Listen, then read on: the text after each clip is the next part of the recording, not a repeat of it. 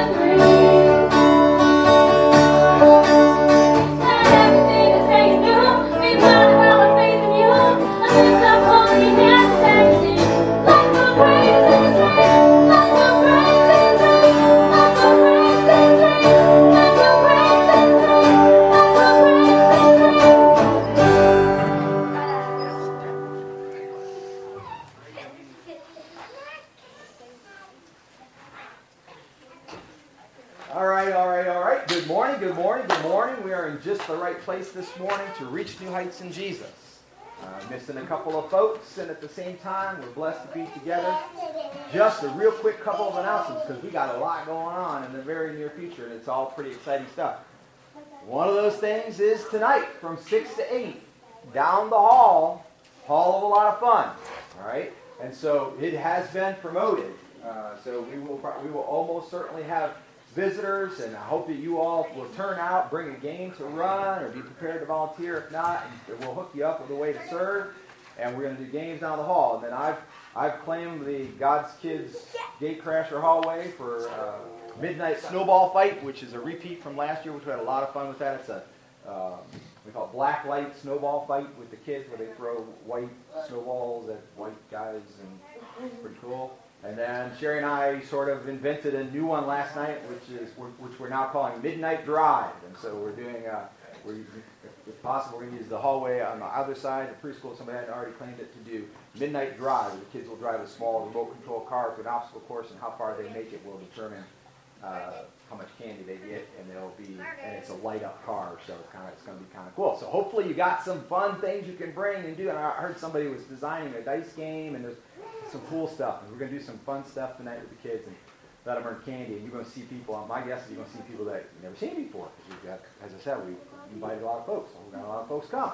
And those who are watching on Facebook right now are going to go and they're going to text their friends. They're going to send out information about it. And they're going to tell everybody about it. And who knows what might happen. But it's going to be a fun time for the kids, which is the most important thing. And to glorify God, which I suppose is even more important than that it's a fun time for the kids, right? So that's going to go on tonight. And then coming very rapidly, next Sunday, Pastor Jerry East and his wife Dana? Jamie, I'm sorry, his wife Jane, my wife keeps me straight, will be here with us. And so on Sunday morning, he'll be bringing the message. Super excited about that. And then Monday, Tuesday, Wednesday, we will have church. So we're going to come together as a body of believers and be the church Monday, Tuesday, Wednesday. Now to this World Praise Band doing the music. Brother Jerry will be preaching. And then on Tuesday night specifically, we'll be splitting up. Kids and men in here and ladies in the cafeteria. And so that's going to be kind of a neat thing that we've never done before. And so that's pretty exciting. And then Monday and Wednesday, we'll be in here, and the kids will be dismissed just like Sunday morning worship. So we've got Aaron, I need you to make arrangements for that if you haven't already done that. We're going to make sure we have that all covered. All right? And so that's going to be a fun and exciting time. Also getting the word out, so we don't know who might come. Some people might not be able to come on Sunday because they're in their own church, but they might go, hey, I want to go hear Pastor Jerry at East over at New Heights on Monday and Tuesday and Wednesday, or Monday and Tuesday if they have Wednesday night Bible study or whatever. So you invite your friends, family, anybody, literally that you can think of, invite them to come. It's definitely a unique experience to be able to do that 4 days in a row, and I certainly be able to do it Monday, Tuesday, Wednesday evening. That's very cool, and I'm super excited about that. All right? And so that's just the beginning, because we've got the Grand Prix kickoff next Sunday. So we're going to race Matchbox cars down the track, and then after that, schedule some workshops and help kids. The kits for the Grand Prix cars do cost $6. So that's $6 per child that's going to be needed. And they make their own car from scratch.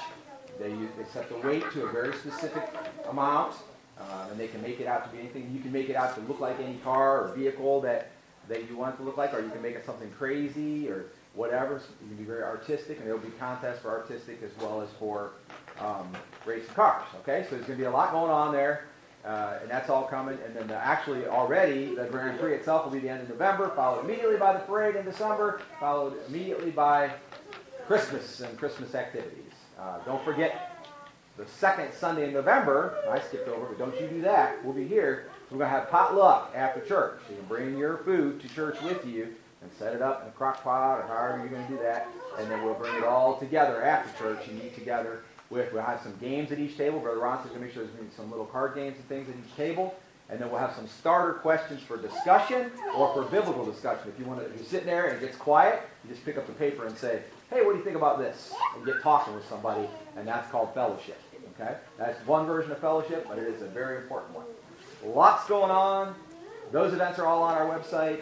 They're all in your bulletin. I just said them all. You probably knew about them all already, so you're up here going, why is he still talking about this? But the people that are listening out there didn't necessarily know them all. Okay? I have another one. Hey, we have another one. For those of you that donated candy, there's a popcorn tin down here that does not have your name on it, but it belongs to you. Everyone that donated candy. We have 6 families donated candy so far. It's not over until 6 p.m. tonight. So if you want to win that fancy basket of goodies or the jar of M&Ms, you can bring candy until 6 o'clock tonight. And what does each of those M&Ms in that jar represent, Alicia?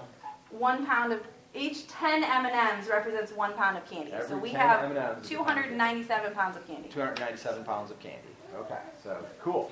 But don't forget, we can always use more. And then we need candy, unopened individually wrapped candy for the parade in December. So any extra candy will just cushion that and help us be ready for that. Okay, because we throw candy at the parade. Okay? All right, we're going to pray together. We're going to not touch the phone. Okie dokie.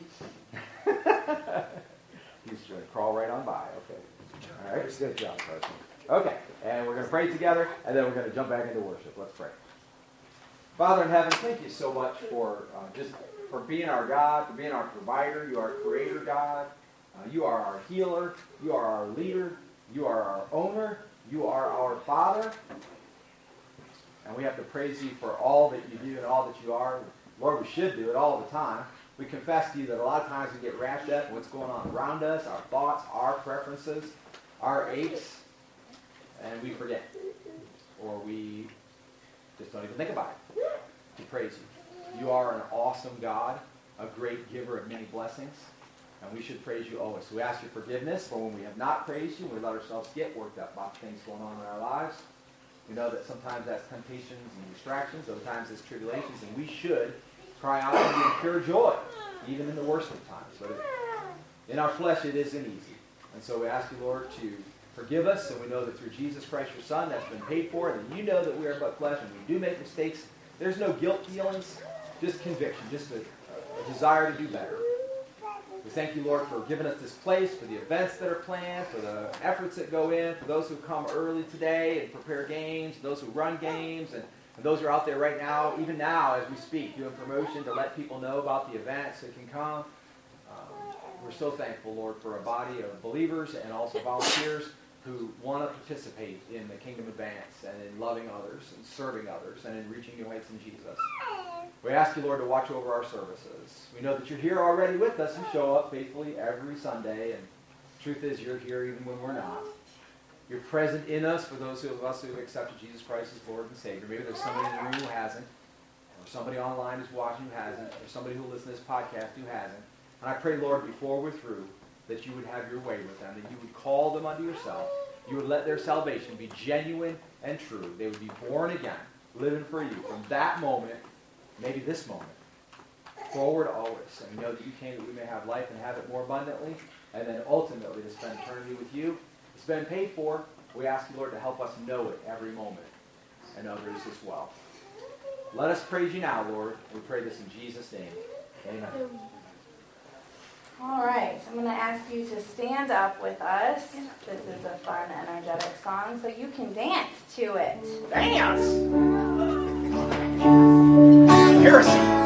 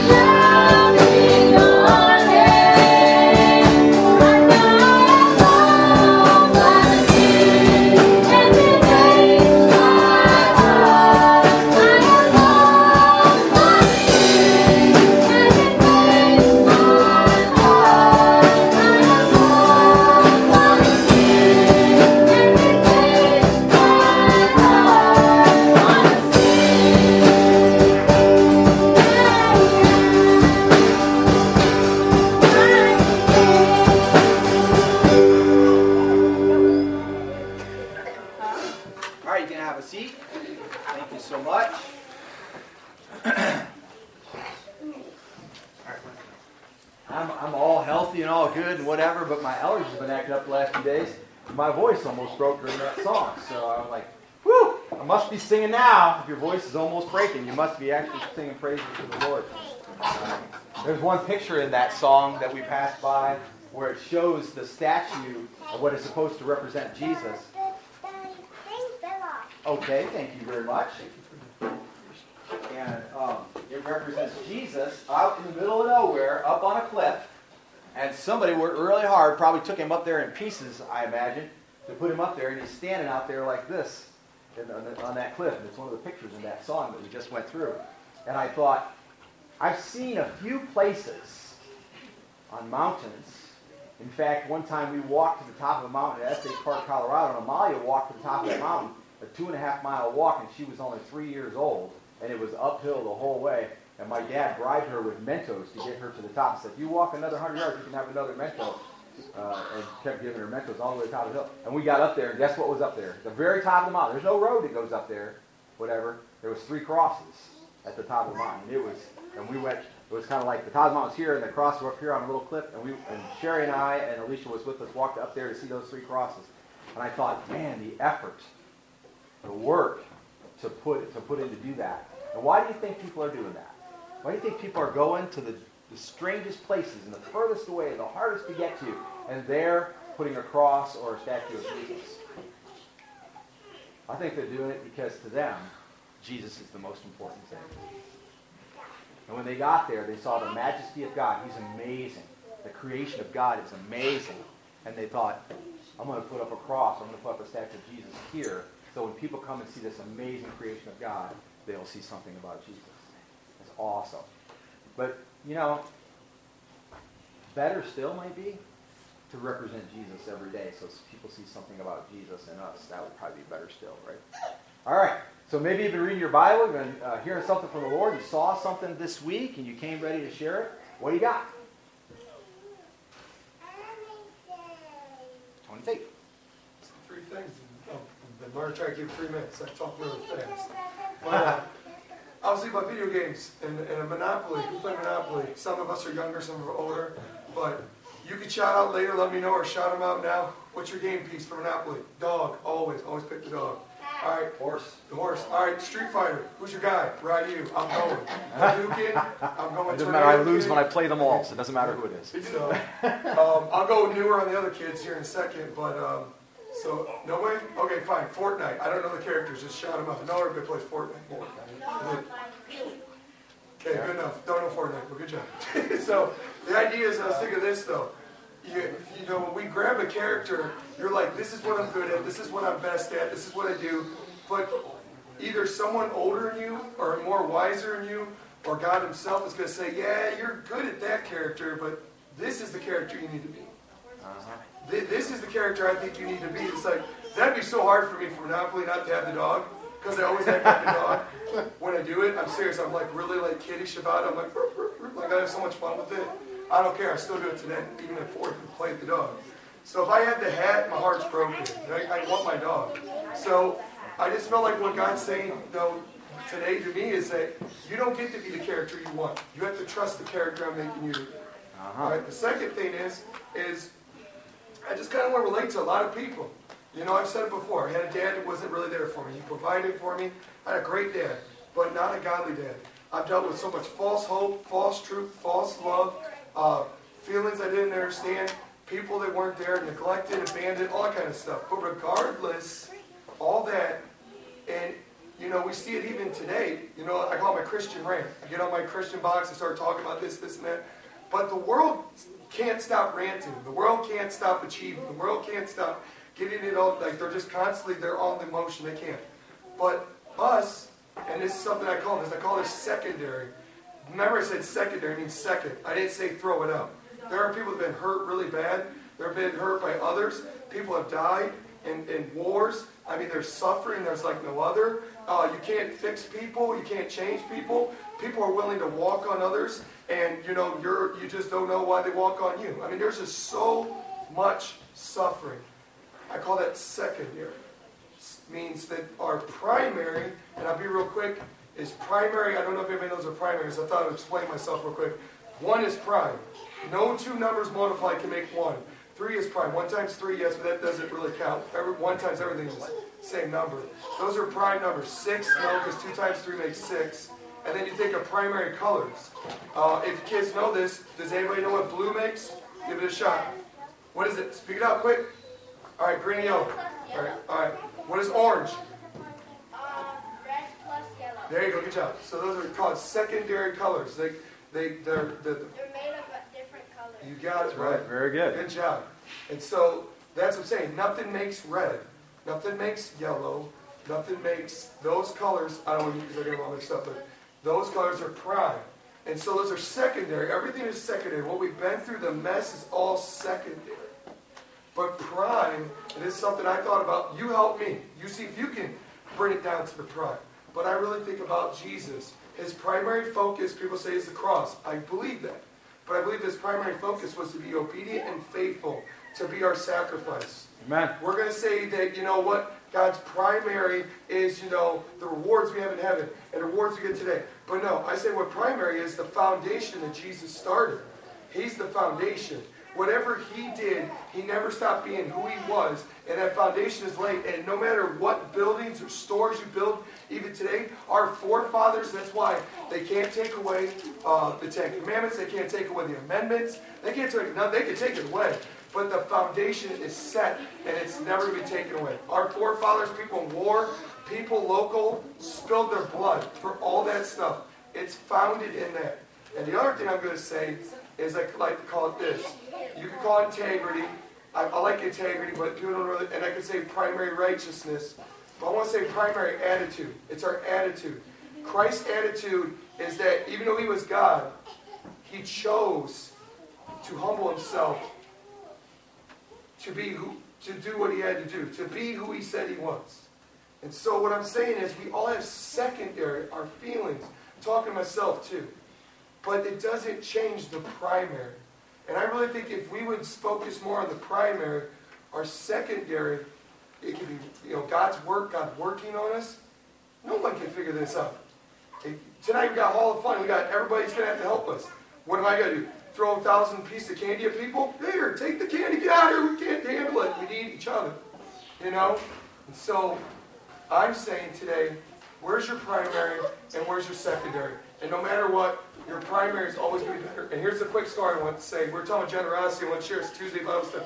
Please come. If not, get encouraged from Tuesday Bible. So let's tell each other what we've been learning. But we're talking about generosity, about what could we do, what talents do we have, and I love this. This probably came from the 1900s, just the way it was spoken. I don't know who was talking, but I heard this from a Kentucky pastor. I was looking for some radio stations, and something that would speak the gospel, and this is just what it was. My journey, I heard this pastor preach this message about generosity. And he said this, there was a guy that was through revival.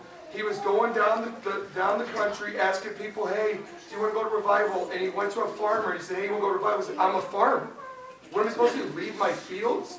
And he says, listen, and I know it won't happen today because it could, but it's probably 1900s because it's like, sir, I'll do a good job. Trust me. I'll do a good job. For a couple hours, will you go to revival? So the farmer went. The farmer comes back with a smile on his face. He's like, I just got saved. I gave my life to Jesus. He's like, thank you so much for tending my crops. And so that's to me is what generosity is. To me is that whatever your gift, your talent, if you could do something for God to do it, just do it. Amen. You don't have to figure it all out. You don't have to have it all picked out. But do it for God. You're not doing it because somehow you'll get a favor, you'll get a hand five. You're like, no, because God is generous. God gave. God loves us. Let's go out and do it for him. I don't expect nothing from you at all. I don't expect nothing from anyone. I have everything I need in Christ Jesus, and so do you. Amen. Good word. Okay. Anybody else? Okay. So, I was going to try to share the video, but I can't find a version that edit out the cuss words. Okay. But Tell us what it was. There's a video I found. It's from Will Smith, the one who did it. And I talked about this a little bit in the Bible study at the youth group, but it's about fault and responsibility. And essentially he says that, it might not be your fault if you grow up with an abusive father but it's your responsibility to deal with it. It's your responsibility to grow up and to deal with it, and however you deal with it's your responsibility. It might not be your fault, but it's your responsibility.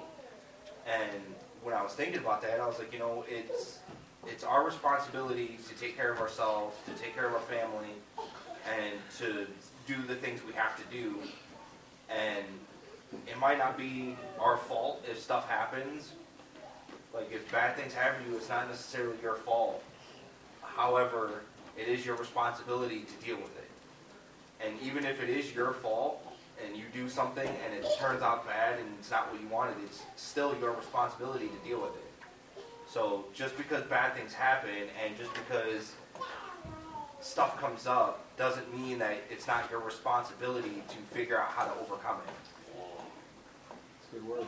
In fact, I've taught a number of times over the years, and I might not use those exact words, but I think he did a good job and you did a good job of explaining it. About responsibility for what happens to us when somebody else does it or we do it, doesn't matter. It feels a little bit like death. For example, somebody cheats you on your job and you wind up getting fired from a job, right? And it feels a little bit like dying. And I think responsibility is always supposed to be a reminder that ultimately we have a responsibility before God. And so the earth always will contain that. You are not a victim. And the truth is, even what's been done to you has not truly been done to you, right? You are owned by God. So persecutions and tribulations toward us are really toward God. People hate each other and hurt each other if they do because they don't respect God for who He is. And so we have to realize that if you can transfer some of that, the pain, if you will, or the suffering that goes along with it, transfer it a little bit, give it to God, which we talked about that a few weeks ago, giving it to God, praying morning if necessary, morning, noon, and night, and saying, God, I'm giving you this, I'm giving you this to do what you want with it. In the meantime, take responsibility as God's representative to deal with it. It feels a little bit less like death. And we are alive. And if you're a follower of Lord Jesus Christ, you are alive, and you can do it. An amazing thing that we can do to deal with whatever happens. All right, who else? Any others? Brother Tony, Brother. Yeah, come on. Brother, this entire room belongs to you. Okay. In Ephesians, it says, they gave some as prophets, some as evangelists, some as apostles, not in that order, because I just remembered orders. And some as pastors and teachers for the equipping of the saints, for the work of the service. Let me explain where I'm going with this. In somebody's infinite wisdom, they designated October as Pastor Appreciation Month. And also in somebody's infinite wisdom, they appointed me to present this. So you get what you get. But anyway, there's a saying, and I've used it, and the saying is, the only opinion that matters is God's. Now, pastor, you think about it, a pastor teacher, which we have in Dan Stevenson, his calling, his job is to instruct us through sound doctrine, through God's Word, what God's opinion is, which is God's Word in our lives that matters to us. Our life matters. Is that life matters. So that's part of his job. Calling. I've known Dan for not 30 years, but close to it. I don't know the exact number of years. But in them years, from knowing Dan in a new members class that didn't say a whole lot, to know him now that says plenty. But I've watched him grow, not only physically, which isn't up, it's just been old, but see him grow in the Lord. And what he was way back then was somebody I just got to know, that became a friend, in those close to 30 years, has also become my pastor. We don't agree on everything. I don't see things through his eyes, thank goodness, and he doesn't seem to see things through my eyes, thank goodness. But God's put us together for a reason. We don't know fully what that is. But it is Pastor's Appreciation Month. It is Pastor Appreciation Day because it's the last day of the month. There you go. Somebody's infinite wisdom, they decided to wait till the last day. But anyway, you can at any time show, say what you, how you appreciate your pastor. I appreciate Dan, and just what I explained. Seeing him grow, seeing him knowing him for years, and seeing his growth, seeing how he disciplined himself, and his commitment to the Lord has grown and grown and grown. That's what I can appreciate. And so, you know, I'm going to say this. I'm going to say this because it's kind of funny to me, because when I was asked by text message if I could do this, and I said my famous words is, sure. Anyway, because they wanted somebody to present you with something, and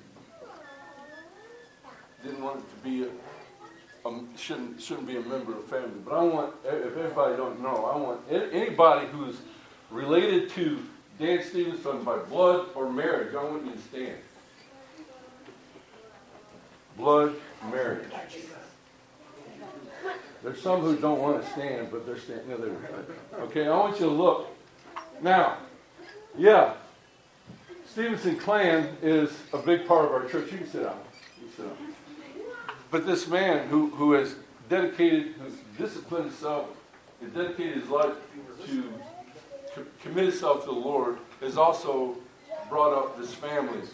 And he didn't bring it up, he brought them up in the church, but what I'm saying is, there weren't this many of them when New Heights started. There wasn't this many of them when I first met Dan. In fact, there's only 3. But anyway, so I want you to, I mean, just appreciate that he's brought his family along with him. And they're a part of this church. And they do many things in the church. And that's to be appreciated too. So, present on behalf of New Heights Fellowship Church, in honor of Dan Stevens during Pastor Appreciation Month on the last day, we present this to you. And thank you for your commitment and dedication. Thank you for your service.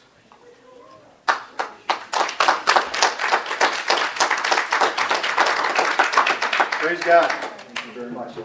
Pastor Appreciation Day is now Halloween, which the kids would be very disappointed with, but I kind of like. You know what I'm saying?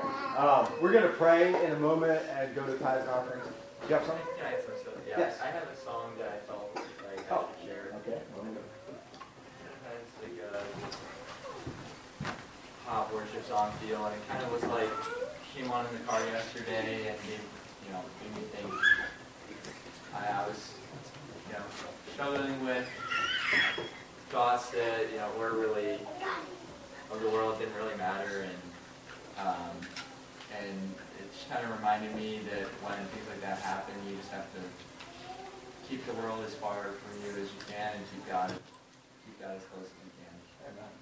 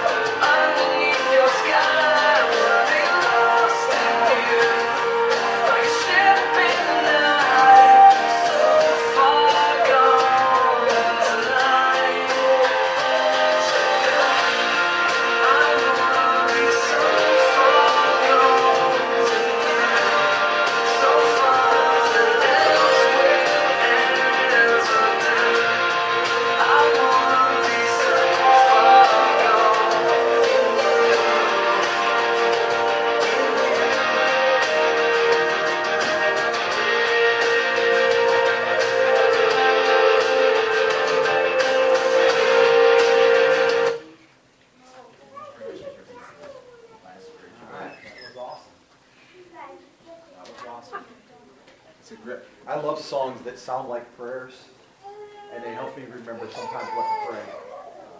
I always check them against Scripture, of course.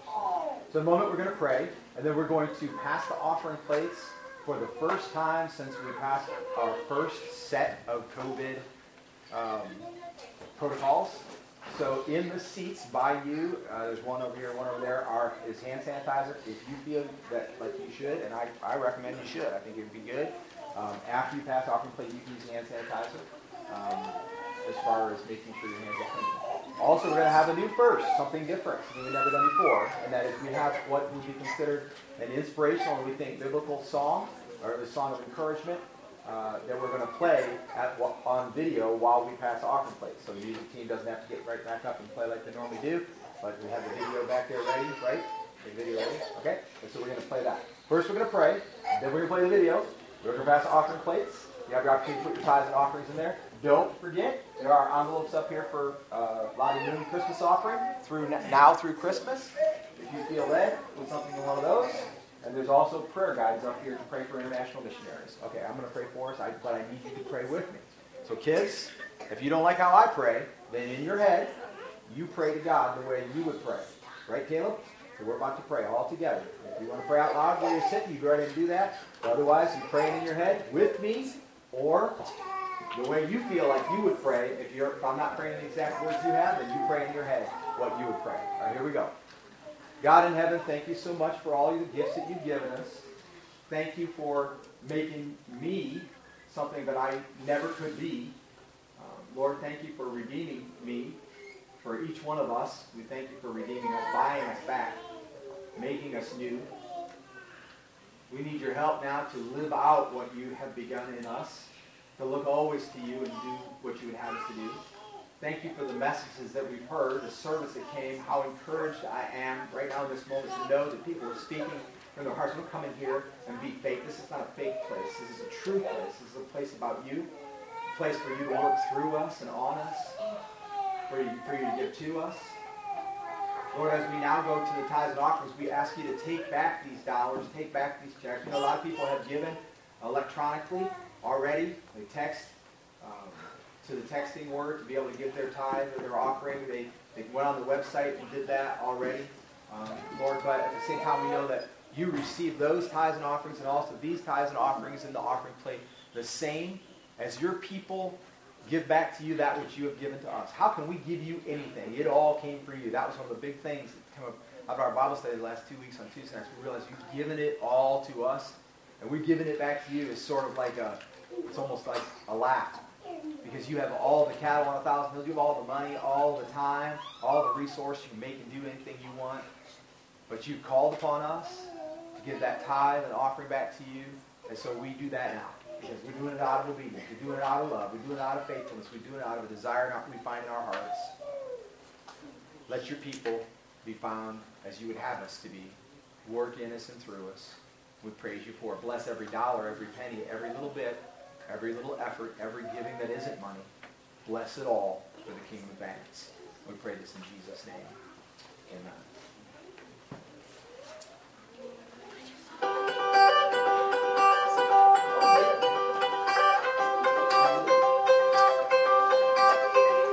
Your love is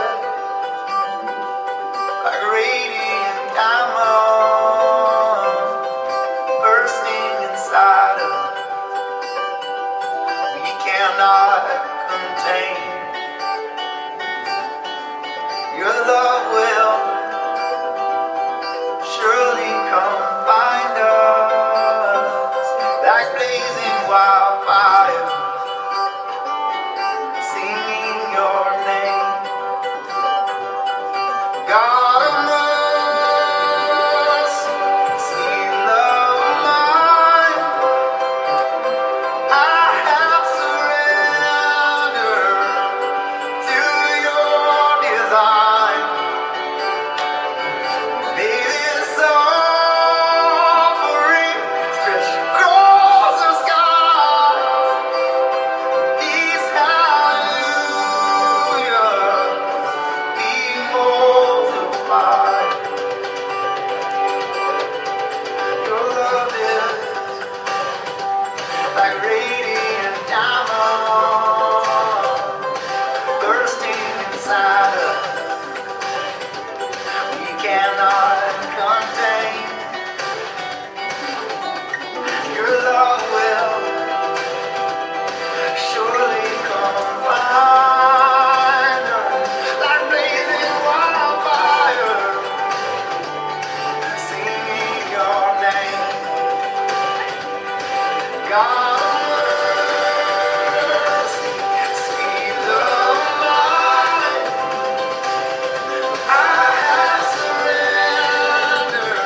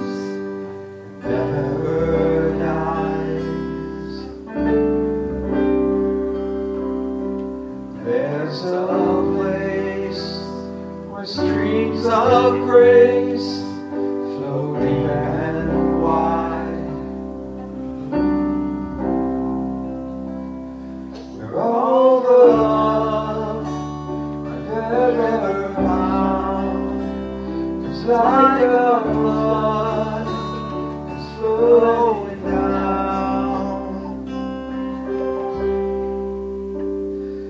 At the cross, I surrender my life.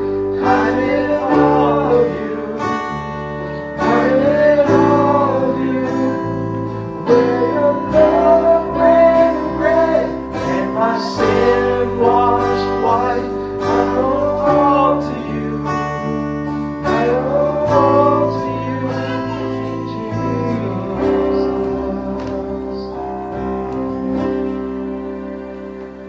There's a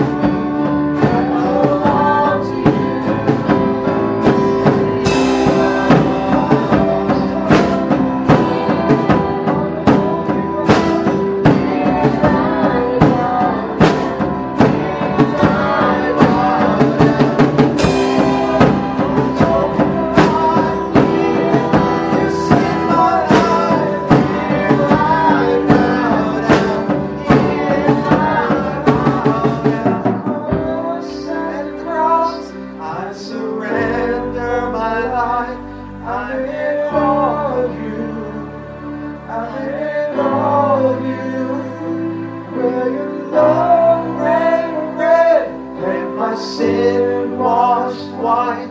I owe all to you. I owe all to you. At the cross, I surrender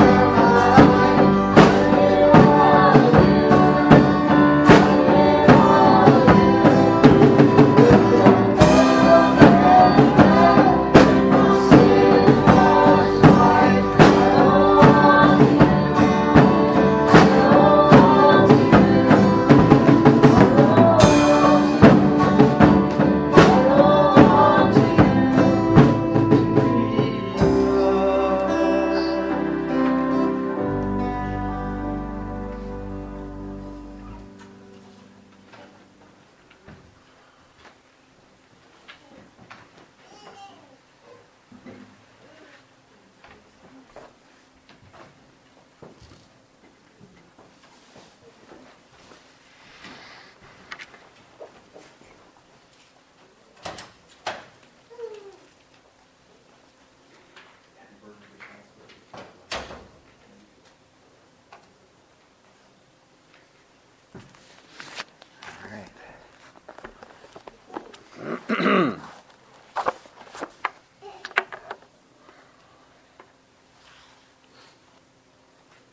It occurs in my Christian walk that fairly often I am hurting.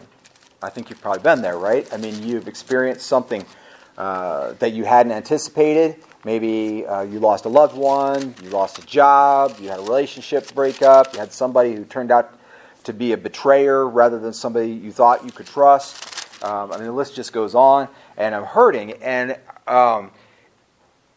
just being transparent, it usually takes me a little while. Sometimes it's minutes, sometimes it's hours, and sometimes it's days before I go to Scripture with my hurt. I hope it will be shorter, but sometimes it is longer than it should be, and I go to Scripture with my hurt. And then it occurs fairly often that when I go to Scripture, Scripture hurts me. You think, well, you go to Scripture and it's healing. People are like, oh, the sweet words of Scripture. Everything I read in the Bible is so healing. If that is your experience with the Bible, well, good for you. That has not been my experience with the Bible. Now, it does occasionally, I will find solace there and comforting words about peace and about how God is taking care of me even though I'm in the midst of trials and difficulties and like that. Occasionally, I am comforted. But often I find that the Lord corrects me or even will chastise me through what I read, and I realize that I am sort of like causing my problem, if that makes any sense. So today I'm warning you in advance, maybe brace yourself. This scripture hurts. It hurt me when I studied it. And I had a vision in my head toward the end of what I was studying. I began to write the actual sermon. That when I was in 7th grade, there was a young man who was in 7th grade with me, and we had a disagreement. It was pretty bad. In fact, he had cracked on me in front of the class, in front of the math class, which was the only class in which I felt comfortable. Because I was pretty good at math.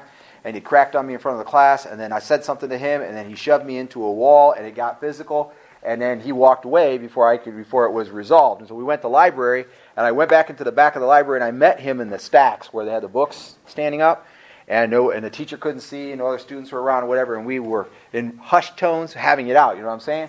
And ultimately it came to blows, and I punched him in the face, and I split his lip, and his lip was bleeding really bad, and when I punched him, I split my hand on his teeth. And so my hand was split open between the first knock on the second knock, and it hurt really bad. And I'm going, okay, now my hand's bleeding. I'm surely going to get in trouble. And he went to the bathroom, and he cleaned himself up. And I went to the bathroom, I cleaned myself up. And we, basically that was it. We put it behind us. Neither one of us got in trouble for the fight. And but when I hit him, I thought I was going to hurt him, and actually I was hurt. And then it was all over. About 10, 15 years ago, he grew up, he became a police officer, and about 10, 15 years ago, he took his own life after having seen some very tragic things on the job. And on that day, I submit to you, my hand hurt. You know what I'm saying? Because I realized that we really had never made real peace between us, and who knows if obviously as a Christian, I should have done that. So that's what this text was like. I went to the text. I'm going, let's just look at this. It'll be fun. It's going to be interesting, right? And then it cut me to the quick. I trust it will do you by the time we are through. And I hope you will go with me to the end. If you got to go to the bathroom, go now. Because the most dangerous thing that we could do in this scripture is to only get 60% of the way through. In fact, I was thinking about that this morning. I thought, oh no, we Facebook this and we podcast this and whatever. And someone may only go partway through this message, and they may get the cut without the healing, and it could be very, very dangerous. This is a dangerous passage of Scripture if you only get part of the story. Okay? Now, it's initially you're not going to think that as we start to read it. It's going to be, hey, this is kind of cool. Last week we read the Beatitudes. You remember? In here we read the Beatitudes, and we talked about them in light of the kind of church we talked about how they are the values of the culture of the kingdom. Kingdom culture laid out in the Beatitudes. Well, the Beatitudes are elsewhere in your Bible as well. You can find them in Luke chapter 6, and we're going to go there. So grab your Bibles if you would, and go with me to Luke chapter 6. Amen. Amen. This is God's Word. We now turn it over to Him to make sense of it. We're going to see. I guarantee you will see at least two things in this passage of Scripture that you have never noticed before. One of them comes from here, and one of them comes from another, and they just blew my mind. Like, whoa, wait a minute, that's very interesting, and it was part of being cut to the quick. All right, verse 20, 6:20, book of Luke. Big gathering of people. Okay. And Jesus is about to speak, and it says, and turning that's Jesus, gaze on his disciples, he began to say. So we had a similar thing last week in the Beatitudes. You remember, Jesus had the disciples around him, and then he had a big crowd of people. So as he was teaching through the disciples. There's symbolism there, but it's an actual literal geographical situation. He was teaching through the disciples to a huge crowd of people. And he began to say, blessed are you who are poor, for yours is the kingdom of God. Now you remember we talked about being poor in spirit. And this word poor here is very similar to the one we looked at last week in Matthew 5. And it's talking about not being able to help yourself. Lacking. Okay? Lacking in strength to do what needs to be done, or lacking in finance, or lacking in food, or whatever. So he says, blessed are the poor, for yours in the kingdom of God. And someone might say, well, it seems like you could be saying the same thing, right? If you're poor, the other one said poor in spirit, you'll remember. Those of you who were in here last week. Blessed are the poor versus blessed are the poor in spirit is two totally different things. Obviously, the poor in spirit are poor, but they're unable to help themselves in their spirit, and they know they need God. This said, blessed are the poor. And someone might want to make that out to be about that, but you're going to see later in the text that that's not the case. He's literally talking about being poor, not having enough, not being able to help yourself get out of a difficult situation because you don't have enough. Blessed are you who are poor, for yours is the kingdom of God. The kingdom of God is that person, place, or thing in which God reigns. Okay? And so God is going to reign in the poor according to this verse. Simple. Read more into it if you want to, but be careful, because he's going to explain a little bit in a little bit. Verse 21. Blessed are you who hunger now, for you shall be satisfied. Remember last week we had the phrase hunger and thirst for righteousness. And someone would try to make this beatitude about hungering and thirsting for righteousness and saying, well, that hungering could be talking about the same as the other, but I submit to you, it's not.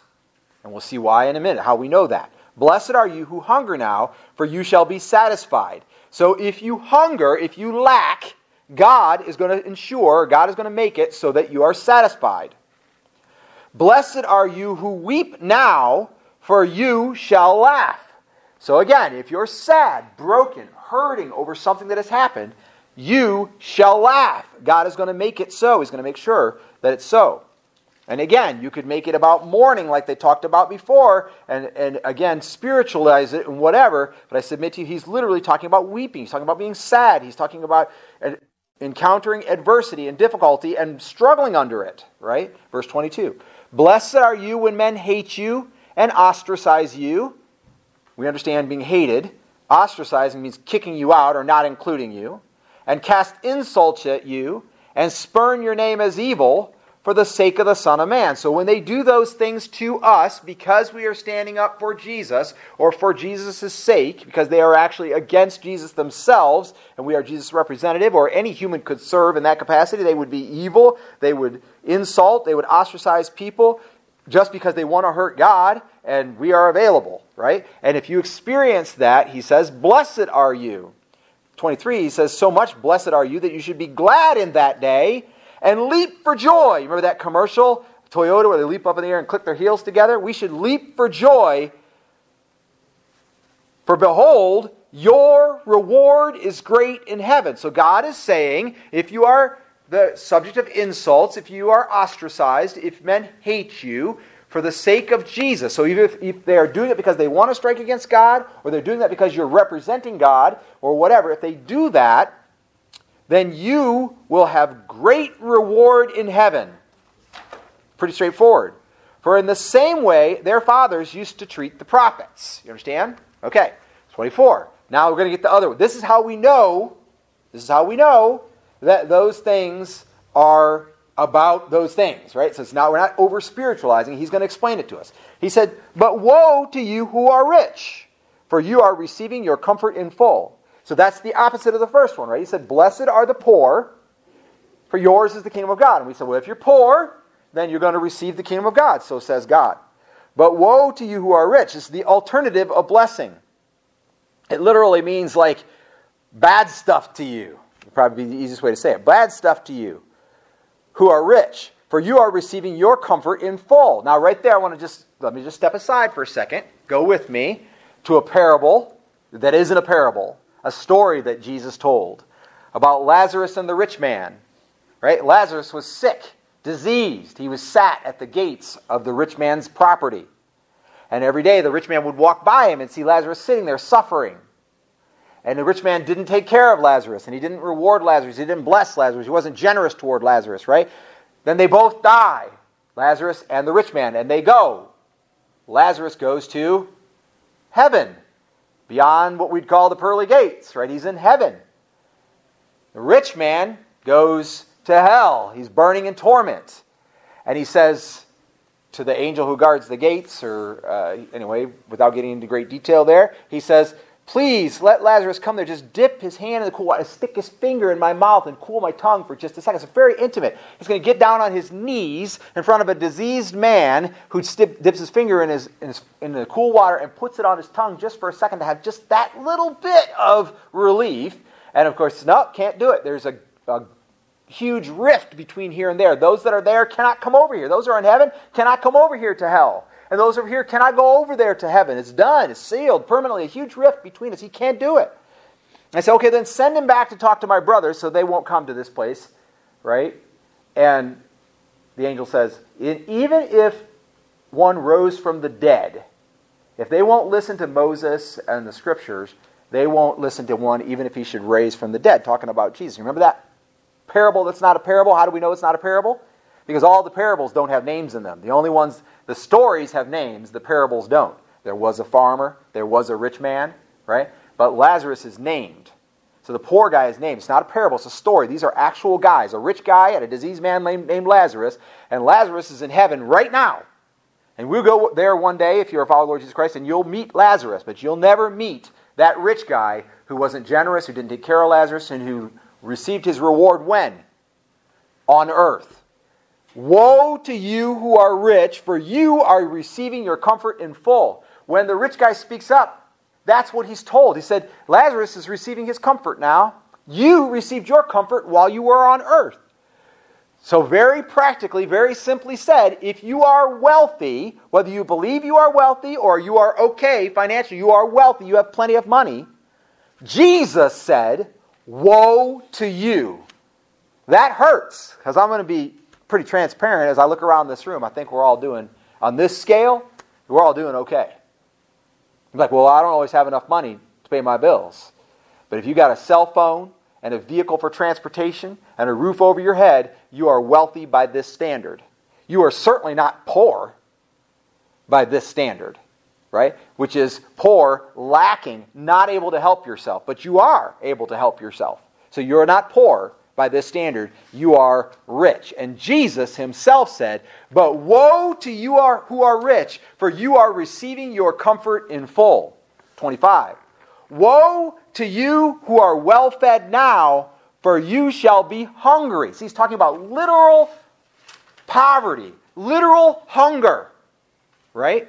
And he says, if you are hungry, now you shall be satisfied then. Then now he says, woe to you who are well fed now, for you shall be hungry.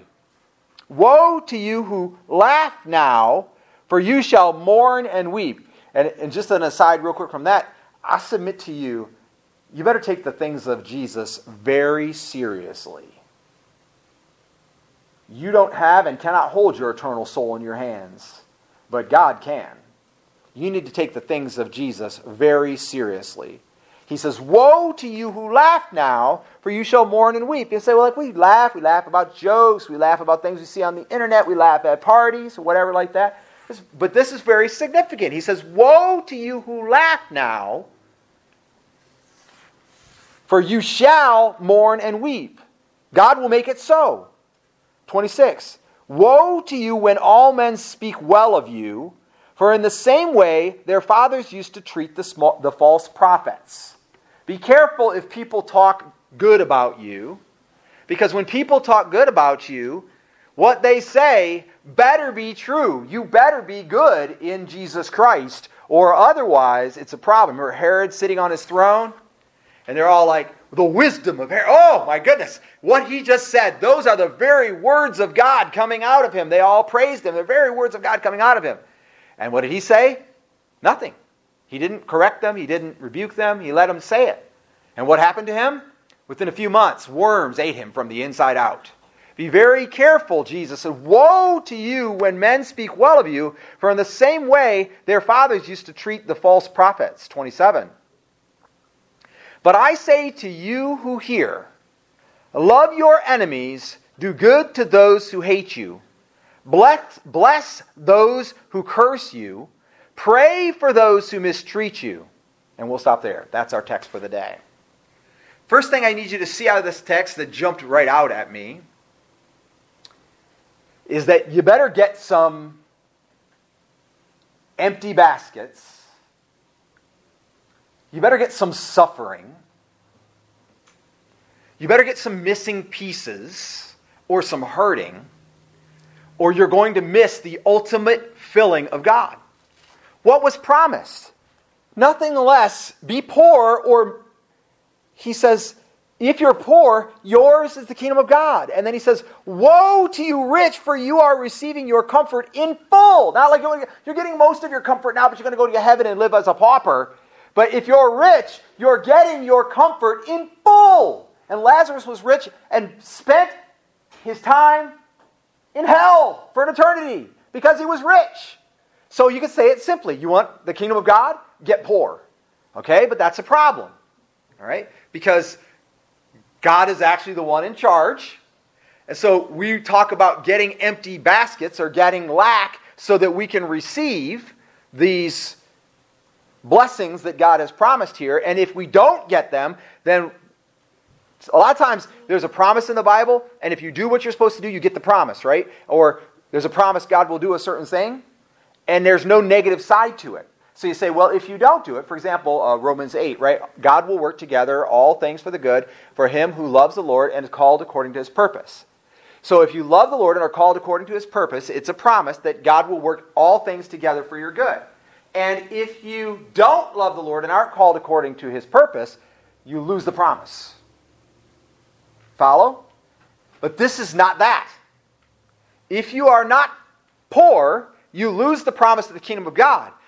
But more so, you then get the woe that Jesus promised as an alternative. You follow? He says, woe to you who are rich, for you are receiving your comfort in full. This is not a situation where you can go, well, I'm not poor, so I don't have the promise, but I'll be okay. I've got other promises. It's not like that. This is a promise negative, a promise bad, a promise of bad to you if you are rich in this lifetime. Except we cannot orchestrate the baskets in question because who set up the parameters of our living? Who determined how much? If you would try and say, well, I want to be poor, I'm going to be poor, you try to give everything you had away, first of all, you'd have to make 100% sure that you do it in a way that God wants you to do it, which is hard to do. Secondly, you would have to make 100% sure that you were prepared for all the blessings God's going to pour out in you so that you could then use those things to bless others and make sure that you continue to be impoverished or poor without hope and without sustenance. In order to really get there, you're almost going to have to wound yourself. You're almost going to have to lack in health because you always have the ability to go out, make money or invest or do something to bless other people, right? You always have that ability. So as long as you have the physical ability to do things on behalf of others, you're rich compared to this poorness that he's talking about, a poor, lacking in ability to do, right? So we've got a problem, don't we? The Bible says, be poor, inherit the kingdom of God, be rich, getting all of your blessing in this lifetime. That's the problem. Well, here is the biblical method, standard blessing that Jesus is actually teaching about. Let me say to you, number one, you've always got baskets. Everybody's got baskets. You've always got baskets. Now, here's the cool thing. This is something I never noticed before. I hope it's something you never noticed before. But if not, you can just kind of go, yeah, I do that. It'll be okay. All right? You're familiar with Jesus feeding the 4,000 and Jesus feeding the 5,000. If you're not, I'm going to briefly tell you the story. Jesus gets together, 4,000 people there, the men plus women and children, right? Another time he gets together, there's 5,000. There are two different incidents. Don't let anybody ever tell you it's the same and they just get the number changed, whatever. The parables are told, or the stories, not parables, the stories are told back to back, one incident of 4,000, one incident of 5,000, in the same gospel. The same disciple recorded the incident of the 4,000 and the incident of the 5,000. Here's what I thought was possible. It's possible that Matthew records the teaching to the 5,000 and Luke records the teaching to the 4,000, or vice versa, and that's what we're doing, right? Matthew 5 was maybe the 5,000. That was a Sermon on the Mount. It's supposed to be the biggest ever speech he ever gave, whatever. 5,000 men plus women and children. And then there's another time, this says he's on a low plane. Maybe he's at a low plane, he's teaching the 4,000 plus their women and children. Maybe that's what that's like, but we don't actually know that for a fact. But the bottom line is two different incidents. Once he feeds 4,000 men with their women and children, so who knows how many people, and once he feeds 5,000 people, men with their women and children, so who knows exactly total number of people. But the interesting part of the story is they start with next to nothing. Everybody there is hungry, right? Well, let's read what that says. Blessed are you who are poor, for yours is the kingdom of God. Blessed are you who hunger now, for you shall be satisfied. Okay? So that could be, go right along with this message. So now I'm going to give you an object lesson, he says. I'm going to show you what I'm actually talking about. Now elsewhere he teaches like kingdom of God is like a mustard seed, grows up, becomes a great big plant, gives shelter to many, like the smallest of seeds grows up. He talks about the kingdom of God, how it expands, how it multiplies, how it magnifies, how it does incredible, amazing things all over the Scripture. But now he's going to show it, and he feeds 4,000 people with a couple of fish and a little bit of loaves or whatever, or 5,000 people over here with a little bit of food, and he multiplies it. And he gives it, breaks it, prays over it, gives it to the disciples. They pass it out to everybody. Here we go. Hang on. What can we learn from that? Well, Jesus is an amazing provider. The poor will receive the kingdom of God. We can learn these things from that. But there's more. Because after they're done and they feed everybody, what do? In the case of the 4,000, what's the very next thing they do after they feed everybody? No, not rhetorical. Let's do it together. What's the next thing they do? After they feed the 4,000, pick up the leftovers. Does anybody remember how many leftovers? 7 huge baskets full of leftovers. Hang on. Where did the baskets come from? 4,000 people there, men, women, children. They're all there. All of a sudden, Jesus is feeding everybody. They have on hand 7 empty baskets to pick up 7 full basketfuls of leftovers after Jesus feeds them. I submit to you, while it looks like on the surface that parable is about how Jesus provides, how miraculous Jesus is, how awesome he is as the King of Heaven, and he was there at creation, he can do all these things, and whatever the miracles speak of him, is talking about how he's Lord, and he'll be Savior, and he's the Messiah, and he'll be sacrificed, and all of that may be in there, but actually, it was meant to teach them, you must have some empty baskets. And the truth is, you do have some empty baskets, and we'll get to that in a moment. You have to have some empty baskets. The story of the feeding of the 5,000, right? They feed the 5,000, skip to the end of the story, they pick up the leftovers. Anybody remember how many? 12 overflowing baskets full. Where are the baskets coming from? They had empty baskets. They're out in the wilderness listening to the teaching of Jesus. These are not the kind of baskets you can turn over and sit on, so they weren't using them for seats. And they probably brought stuff in the baskets initially to eat on the journey coming up there, right? And then they stayed and were taught for a long time, and now the baskets are empty. And somebody just put this, I don't want to do this basket right now, just put it over there, right? And the next thing you know, your empty basket is being filled with all these leftovers after everybody has eaten from Jesus. You have to have empty baskets. You have to. The beauty of it is life produces empty baskets. Since the fall in the Garden of Eden, since man walked away from God, since man turned away from the way that God would have him to live, man has always been producing empty baskets. Were there baskets in the Garden of Eden before the fall? I'm going to say probably not. No, most likely not. You know why? They tended the trees. That's all they did. They didn't tend the trees like, we're going to take a basket. What do we need a basket for? Just eat right off the tree, right? It's fresh. It's the best. Why would you have baskets? They didn't use them as seats. By the way, sitting on a basket when you got a bare butt would be terrible. That would be horrible, right? You wouldn't want to do that. They sat on the soft grass in the garden or whatever. They didn't have to do that. They didn't need baskets. They weren't harvesting. But now they go out into creation, and God says, now the ground's going to yield up thorns. You're going to have to work hard. You're going to have to hoe it. You're going to have to do all this kind of stuff. And you're going to need baskets, because when the plants yield, you have to put the plants in the baskets, and the fruit in the baskets, whether it be vegetable or whatever, and take it back, store it, then it's going to get winter, it's going to get nasty, rainy season over there, snowy season in other parts of the world, you got to save your harvest, and then next spring you take the seeds from your previous harvest and you replant. It's not like the Garden of Eden where it takes care of all that for you. You're going to have to do all of that. Ever since the fall, man has been creating empty baskets. Now, they're not only empty baskets in the way of food, but they're also empty baskets in the way of money, in the way of comfort, pain, suffering, endurance, and fatigue, in the way of broken relationships, in the way of self-esteem issues, health problems, right? People have diseases and are dying. That happened after the fall. Nobody had diseases and dying before the fall. And all of these empty baskets are being created constantly by life. So you have empty baskets that you didn't necessarily have to go, I'm going to buy an empty basket today, right? And here's the great beauty of these empty baskets. God creates the empty baskets, but He creates them just the right size. Like I've lost a couple of loved ones, but the truth is I've not lost somebody. I've lost a brother in Christ a couple times. I lost Judy, who was living in our house for the longest time. I really love that woman and like that, but I've not lost my wife, not lost my kids like that. But other people have lost close loved ones to them, especially during COVID. We've had a lot of loss, and there's an empty basket there. But you don't pick the empty basket. God picks the size of the empty basket, and then God, according to this, is going to fill up the empty basket. He says, "Blessed are you when you weep now, for you shall laugh." The more size in your basket, the more bits of bread and blessing from God you can put in your basket, right? So the empty baskets are being created by life and by sin and by the failure of creation that happened after the fall, right? And then people are spending their lives working to fill them up. But you can't do that either. Right? So you can't create the baskets. You cannot make sure that you have empty baskets for God to fill up.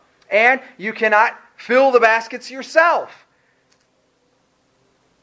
If nothing else, that would be covered under "Blessed are you who are poor," right? Because if you can fill the basket, then you are not without capabilities. You're not poor, you're rich, and you're getting all the comfort you need now.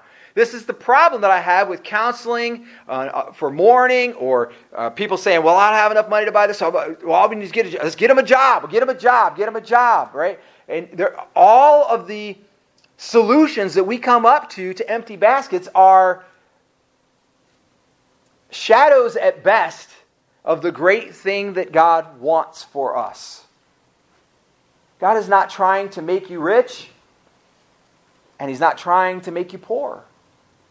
But the fact is that if you are poor, if the situation develops you are poor, then you have a promise here to receive the kingdom of God. And if you are rich, you have a promise here that you are already receiving your comfort and you will receive woe. It's almost like we're caught between a rock and a hard place. I can't make my own baskets, but I want to be filled up from God. And okay, I've made my own baskets, now I'm not allowed to fill them. God has to do it, and God won't seem to do it. I can't get Him to do what I want Him to do. It's like we're trapped. He further warns in this text, don't let others determine the state of your baskets. Oh my goodness. Welcome to 2021. For sure, there is out there someone who will tell you that everything that's wrong with you, everything that's wrong with your life, they will tell you what you need, what you spend your money on, what you need to spend your money on in order to solve your problems. They will tell you how to feel better. Everybody is an armchair wise man in 2021. Just get on social media and post something about one of your problems and see how many people chime up, right? Or just post on and say, I need prayer. See how many people pop on there and say, praying, praying, praying, little prayer hands. Yep, me, I'm in. Yep, okay, got that, right? I don't know if they pray or not, but I've seen people get on there and ask for prayer and have 100 people tell them they're praying. Now, nobody out of those 100 people actually steps up to do anything about the situation that they're in. Nobody shows up at their house to lay hands on them, and they don't want that necessarily because they want to fill their basket themselves, right? They want to feel like they're being prayed for so their basket's getting taken care of on their own without actually having God take care of it. But nobody shows up at their house and puts their hand on their shoulder and prays for them or anoints their forehead with oil. They won't go to church on Sunday, but they'll get on Facebook and ask for prayer and have 120 people tell them they're praying for them. But some of those people won't be going to church either on Sunday. They won't be worshiping God. They're not praising, not reading their Bibles. They're not letting God fill up the baskets. We're looking for all of these solutions on how we're going to fill up the baskets. And then Jesus says it this way. He says,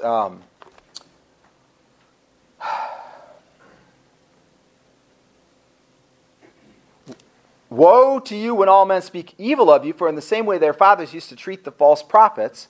Woe to you when they speak well of you. Basically, he's saying you can't let them determine the state of your baskets. You follow?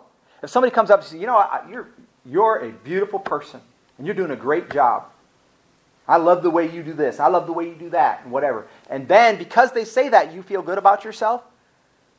You got a problem. But if you go to Jesus and you say, Lord, I need to know who I really am. I need to know what I'm supposed to be doing.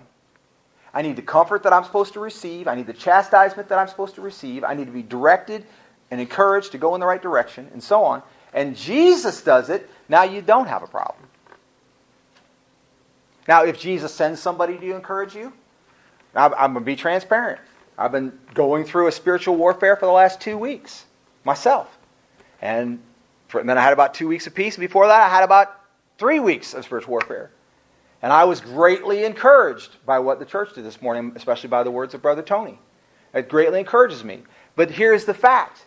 I can't orchestrate that basket. I can't fill that basket myself.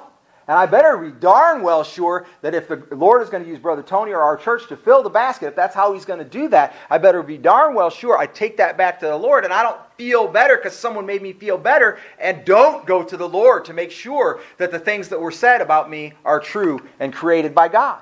You can't orchestrate your baskets. You can't find the right baskets. The size would not be chosen by you. You can't empty your baskets, and you can't fill your baskets. Paul says in Galatians 5, he says, do not fulfill the desires of the flesh, right? The lust of the flesh. The things that you want, you can't do that for you.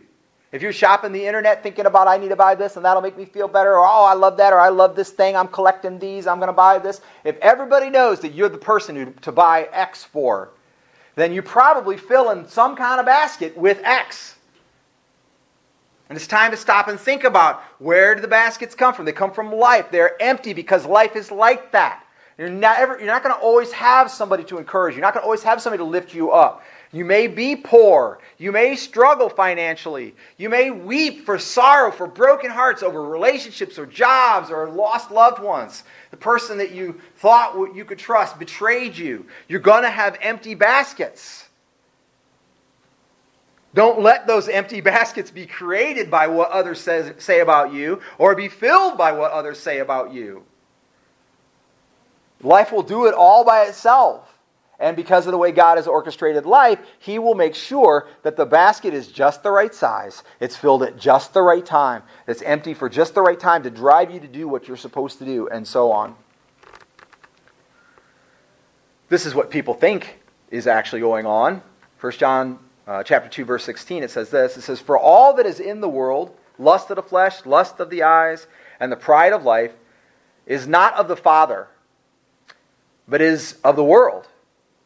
And so everybody that lives has lust of the flesh, lust of the eyes, and the pride of life. And when it talks about pride of life, it talks about being able to fix the problem, sustain yourself. You don't need God, right? You're not poor in spirit, basically. You're okay. And I know what I'm doing.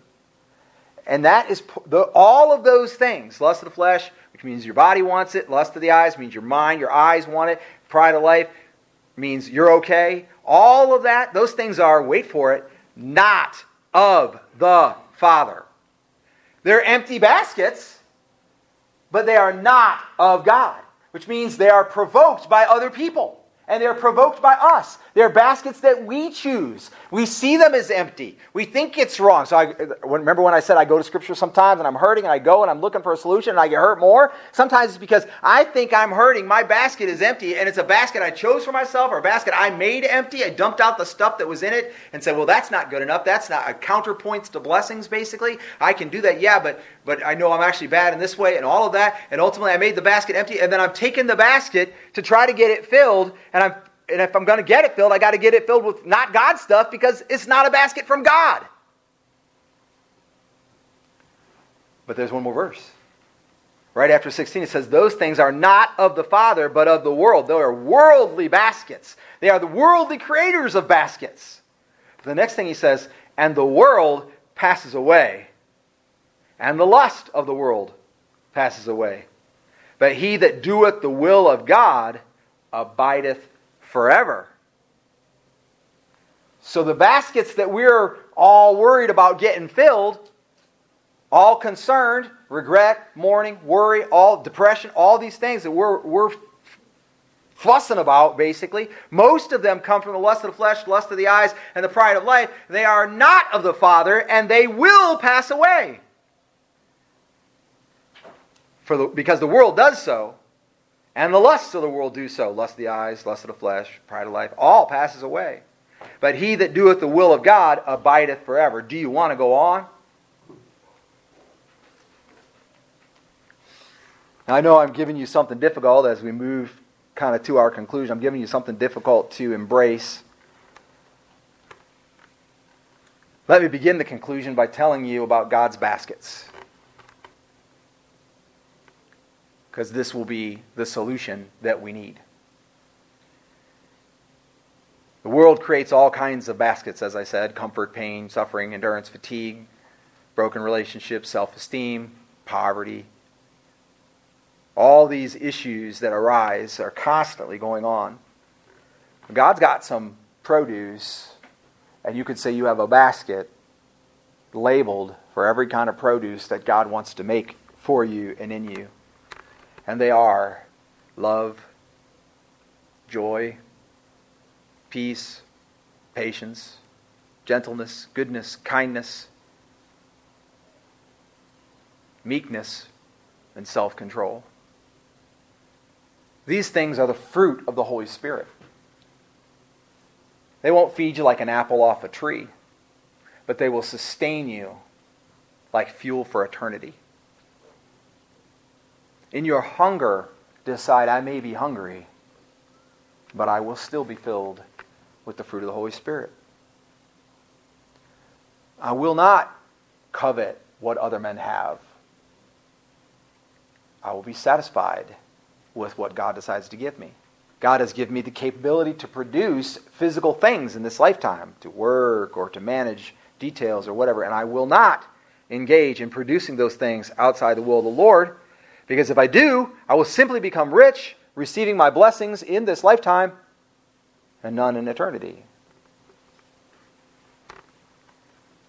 Against these things that I have just named, there is no law, Paul says. And everyone stops there. But he actually goes on to say, and they, these things that are, and they, these people that are Christ's, have crucified the flesh with its affections and lusts. You hear it now? This is what Christians have done at the moment of being saved. The empty baskets that the world wants to tell you you have, that the world wants to propose the solutions for you to fill, that you want to choose for yourself, the ones that you would select off the back shelf and pull forward, that you would carry around with you, waiting for God to fill up those baskets. Those baskets that are driven by the lusts and the affections of this world, which will die with the world when God creates the new heaven and new earth. They will be gone, or will die for you when you die and go to heaven. And I submit to you, if you die and go to hell, they will never die. They will be with you for eternity. But if you die and go to heaven, they will die. They will be burnt off, those baskets that you chose for yourself, that others tried to inflict upon you, and so on.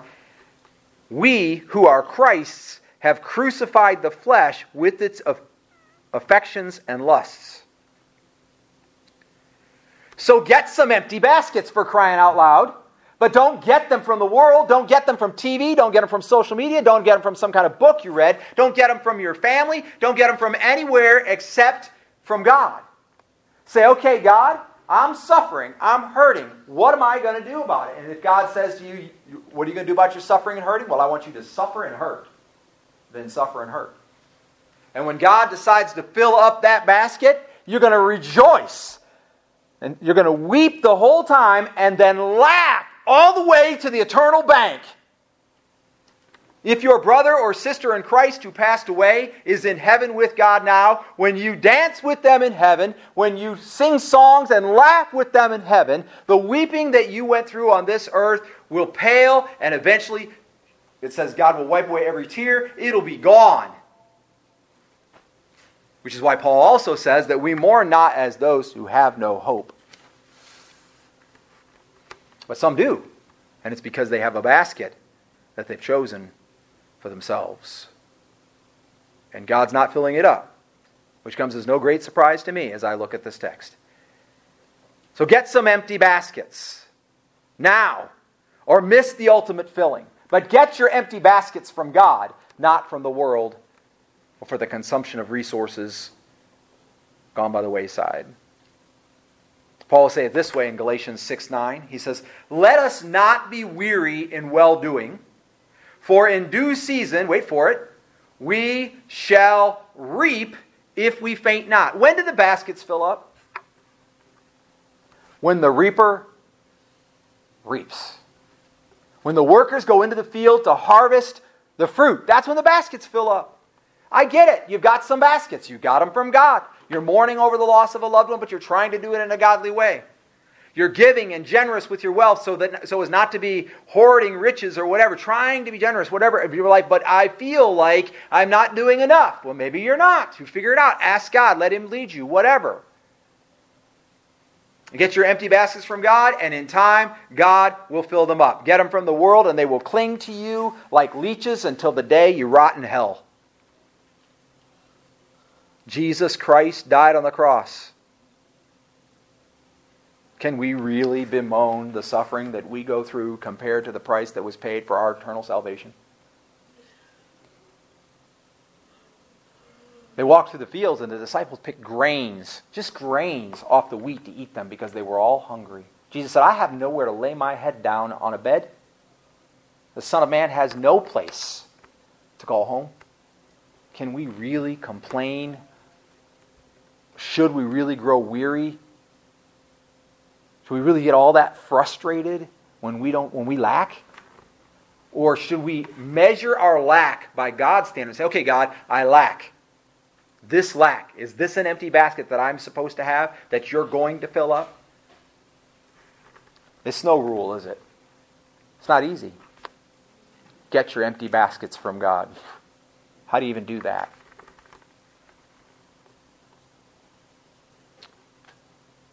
This is said about rules. A rule versus a principle. A principle comes from the inside of a person. It doesn't really speak all that well in language a lot of times because the things that you feel inside are hard to put in words. A rule is on the outside. It's simple. Tell me what to do and I'll do it. It's a restriction. A person just says, I'll obey it. But a principle, on the other hand, is a way to exercise your mental and moral powers and all that you are to be what you're supposed to be by that principle. Dr. Frank Crane said it this way. He said, a rule supports us by the armpits over life's passes, and a principle makes us sure-footed. Listen to me. Life creates empty baskets. Whether or not you take those empty baskets on yourself, whether or not you get hung up by them, whether or not you listen to what other people tell you you need outside the kingdom, etc., that's up to you. You can make a rule and say, I'll never take a basket that doesn't belong to God. But I submit to you, you're going to spend a lot of time trying to figure out what the basket does it belong to God or not. I mean, it's not your fault that so-and-so died. It's not your fault that something broke down. It's not your fault that so-and-so said what would hurt you the deepest or whatever. And then suddenly the basket is on you. You need to go back to the Lord and work through it and figure out, is this a basket that God has given me? Does it make me a loving person? Will it build joy in me? Will it help me have peace ultimately? Ultimately, does it breed patience? Ultimately, do I become more gentle? Ultimately, do I become more kind? Ultimately, do I become more meek? Ultimately, does it build faith in me? Ultimately, does it help me learn self-control? And if that basket has those purposes, then it's just sitting waiting for the fruit of the Holy Spirit to be piled in. And if that basket has any purpose other than that, chuck it. Burn it. Get it as far away from you as you possibly can, because it's no basket of the Lord if it's not made for fruit of the Lord. That's the principle. On the Milan Cathedral, the door on the right says, that which pleases lasts for a moment. The door on the left says, that which causes trouble lasts for a moment. And the door in the middle says, Nothing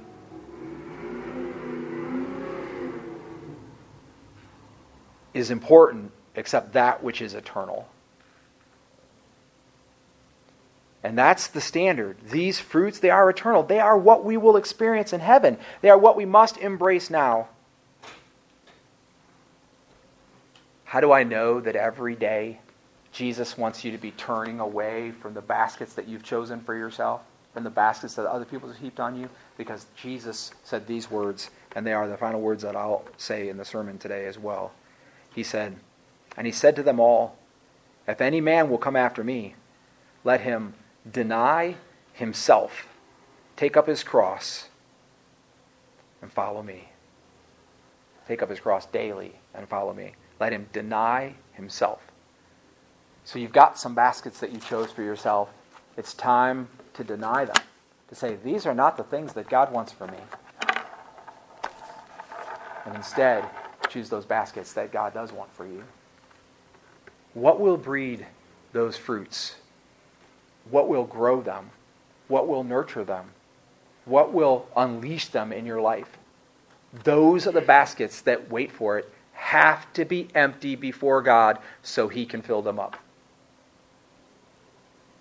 And you say, well, I would learn self-control by this activity. If I just cut that out, I would learn self-control. And you try to cut it out and you don't. And you try again and you don't. You try again and you don't. And after years, you're still trying. You haven't cut it out.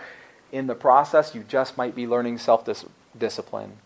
And that basket might be that basket for that harvest of self-discipline that you are learning, that you're slowly filling, or that one day God will fill completely. Do not embrace the things of this life over the things of the kingdom of God. Let your baskets be empty before God so that He can fill them up. You might be here today and you might say, I only just now am able to trust God to handle taking care of my baskets. The truth is, it might not be in those words, but if you have not fully trusted God with your life, then you've not been saved before now. That's the reality. If you've continued to make decisions that do not honor God, that do not put God first, that do not walk the course of the kingdom of God, if that's how you've been living your life, then you're probably not a follower of Jesus, because that's not the road that Jesus is on. And now Jesus is saying to you, come follow me. Come follow me. And I'm asking you, will you?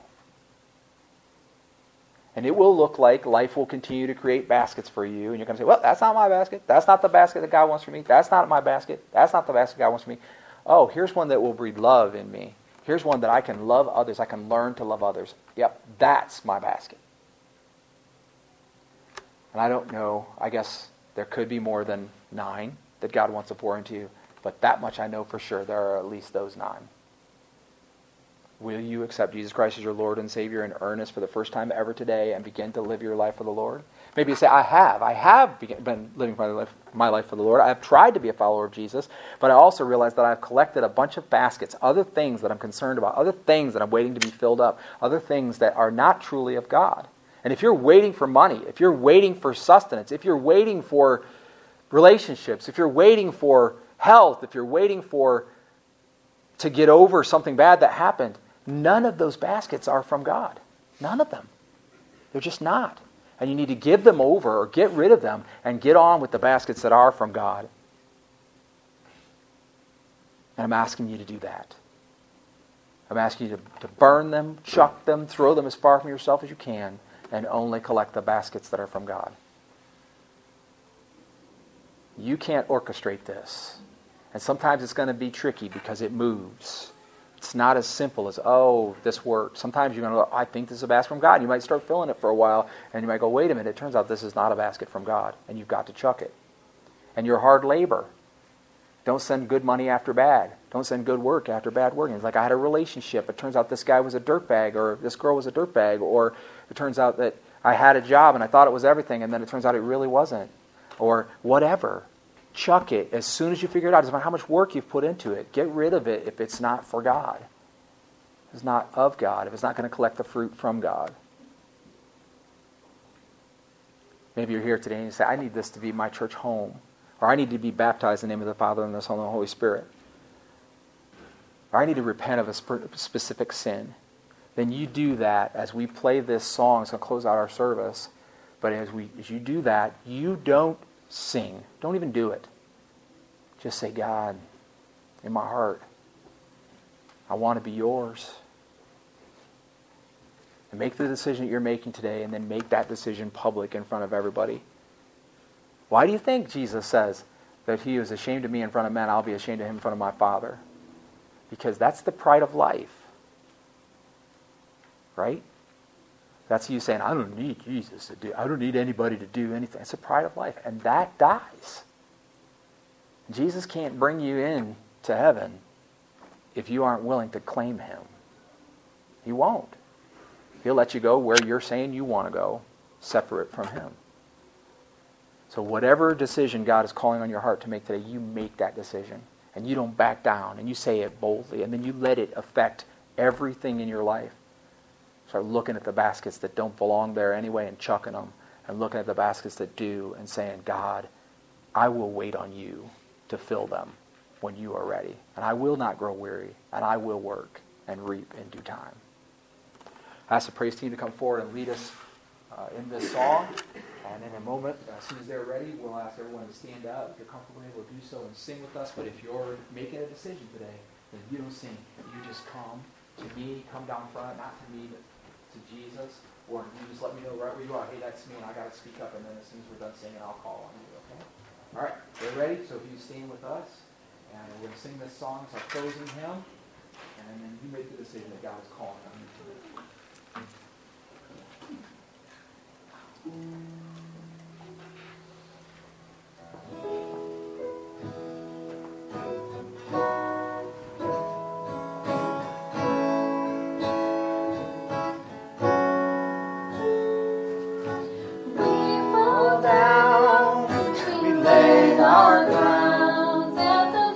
The wrong basket, filling up the wrong baskets. You think you'd be willing to lay down your crown for the first time?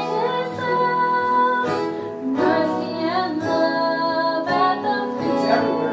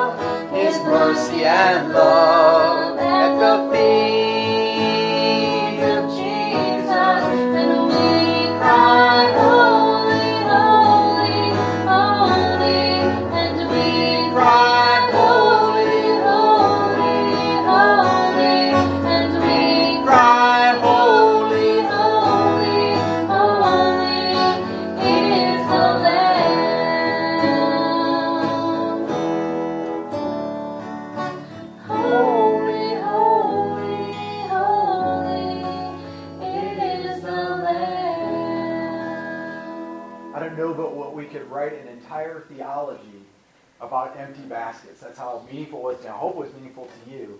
But I want you to think for a second about how from Cain and Abel everywhere through, right? And what happened in the book of Judges? Well, every man did what he thought was right. Their baskets, their fruit, not God's. You could go all the way through the entire Scripture and see that theme. And has anyone ever thought about where the baskets came from at the feet of the 4,000 or the 5,000? Ever thought about why they bothered to pick up all those leftovers. They could eat leftover bread for a month, right? It won't even last that long, right?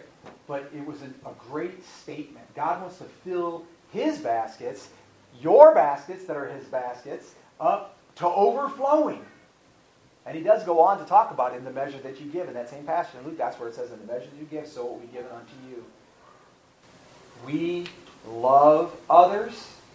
And in the process of loving others, some baskets are going to be created. They're going to be painful baskets. They're going to be hurtful baskets. They're going to be lacking baskets. Things that we don't know what to do about baskets. You've got to turn them over to God. And if they're God's baskets, then they'll stay in your life and he'll fill them up in due time. And if they're somebody else's baskets, then get rid of them as fast as you can, because all they're going to weigh you down. Right? We live for God. And as God's people, we have crucified the lust of the flesh and the affections of the world. Looks like there's a lot of good things that we can do. But they are the restrainers. They are the things that hold back the great things that God wants to do. We're going to close in prayer at this time. Is there anyone who needed to speak up and say, hey, I need to tell you that I feel like God was saying this in my heart from right where you are? Be bold. Going once. Going twice. All right. We're going to close in prayer. I'm going to ask Brother Reverend R.J. Shove to pray for us in closing. Would you do that, please? Dear Heavenly Father, I want to thank you for this time together. Thank you for everyone that's here, God. I pray that we just continue to grow and seek your will. And Lord, I want to pray for everyone here that we may follow you and learn from you and grow as Christians and see your kingdom grow.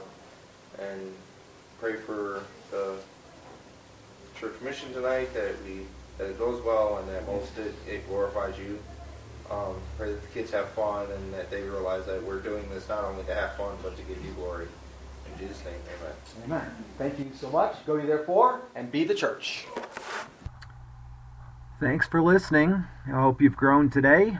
And if you seek the Lord, he will always work with you and help you grow and reach new heights in Jesus. Just a couple of quick events I want to mention upcoming to you. This particular podcast was from the day of the Hall of a Lot of Fun. You heard about that. Well, as the podcast is coming up online, the Hall of a Lot of Fun has come and gone. And it was a wonderful thing. We had lots of kids come out and play games and win candy. Quite a few church volunteers and even a few community volunteers come out and run games for us. And it just was just a blessing and I think a great honor and glory to God. Midnight snowball fight was a huge hit. The kids loved throwing the snowballs and the glow in the dark and the black light and seeing that effect.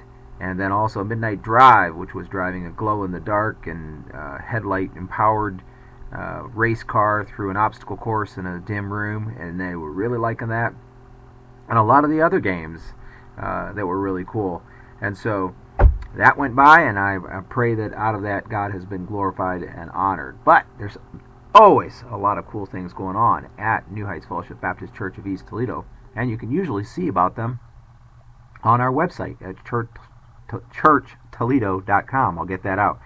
But real quick, I'll mention to you, this coming weekend, beginning on Sunday, the 7th, I think is the right date, and that Pastor Jerry East from Mississippi will be with us, and he will be preaching the beginnings of our sort of revival, and we're going to do church together, worshiping God, praising Him, and looking to reach new heights in Jesus Sunday through Wednesday. And so we'll be back Monday night, Tuesday night, and Wednesday night, and we'll try to podcast those services for you, for those of you who can only get them on podcast.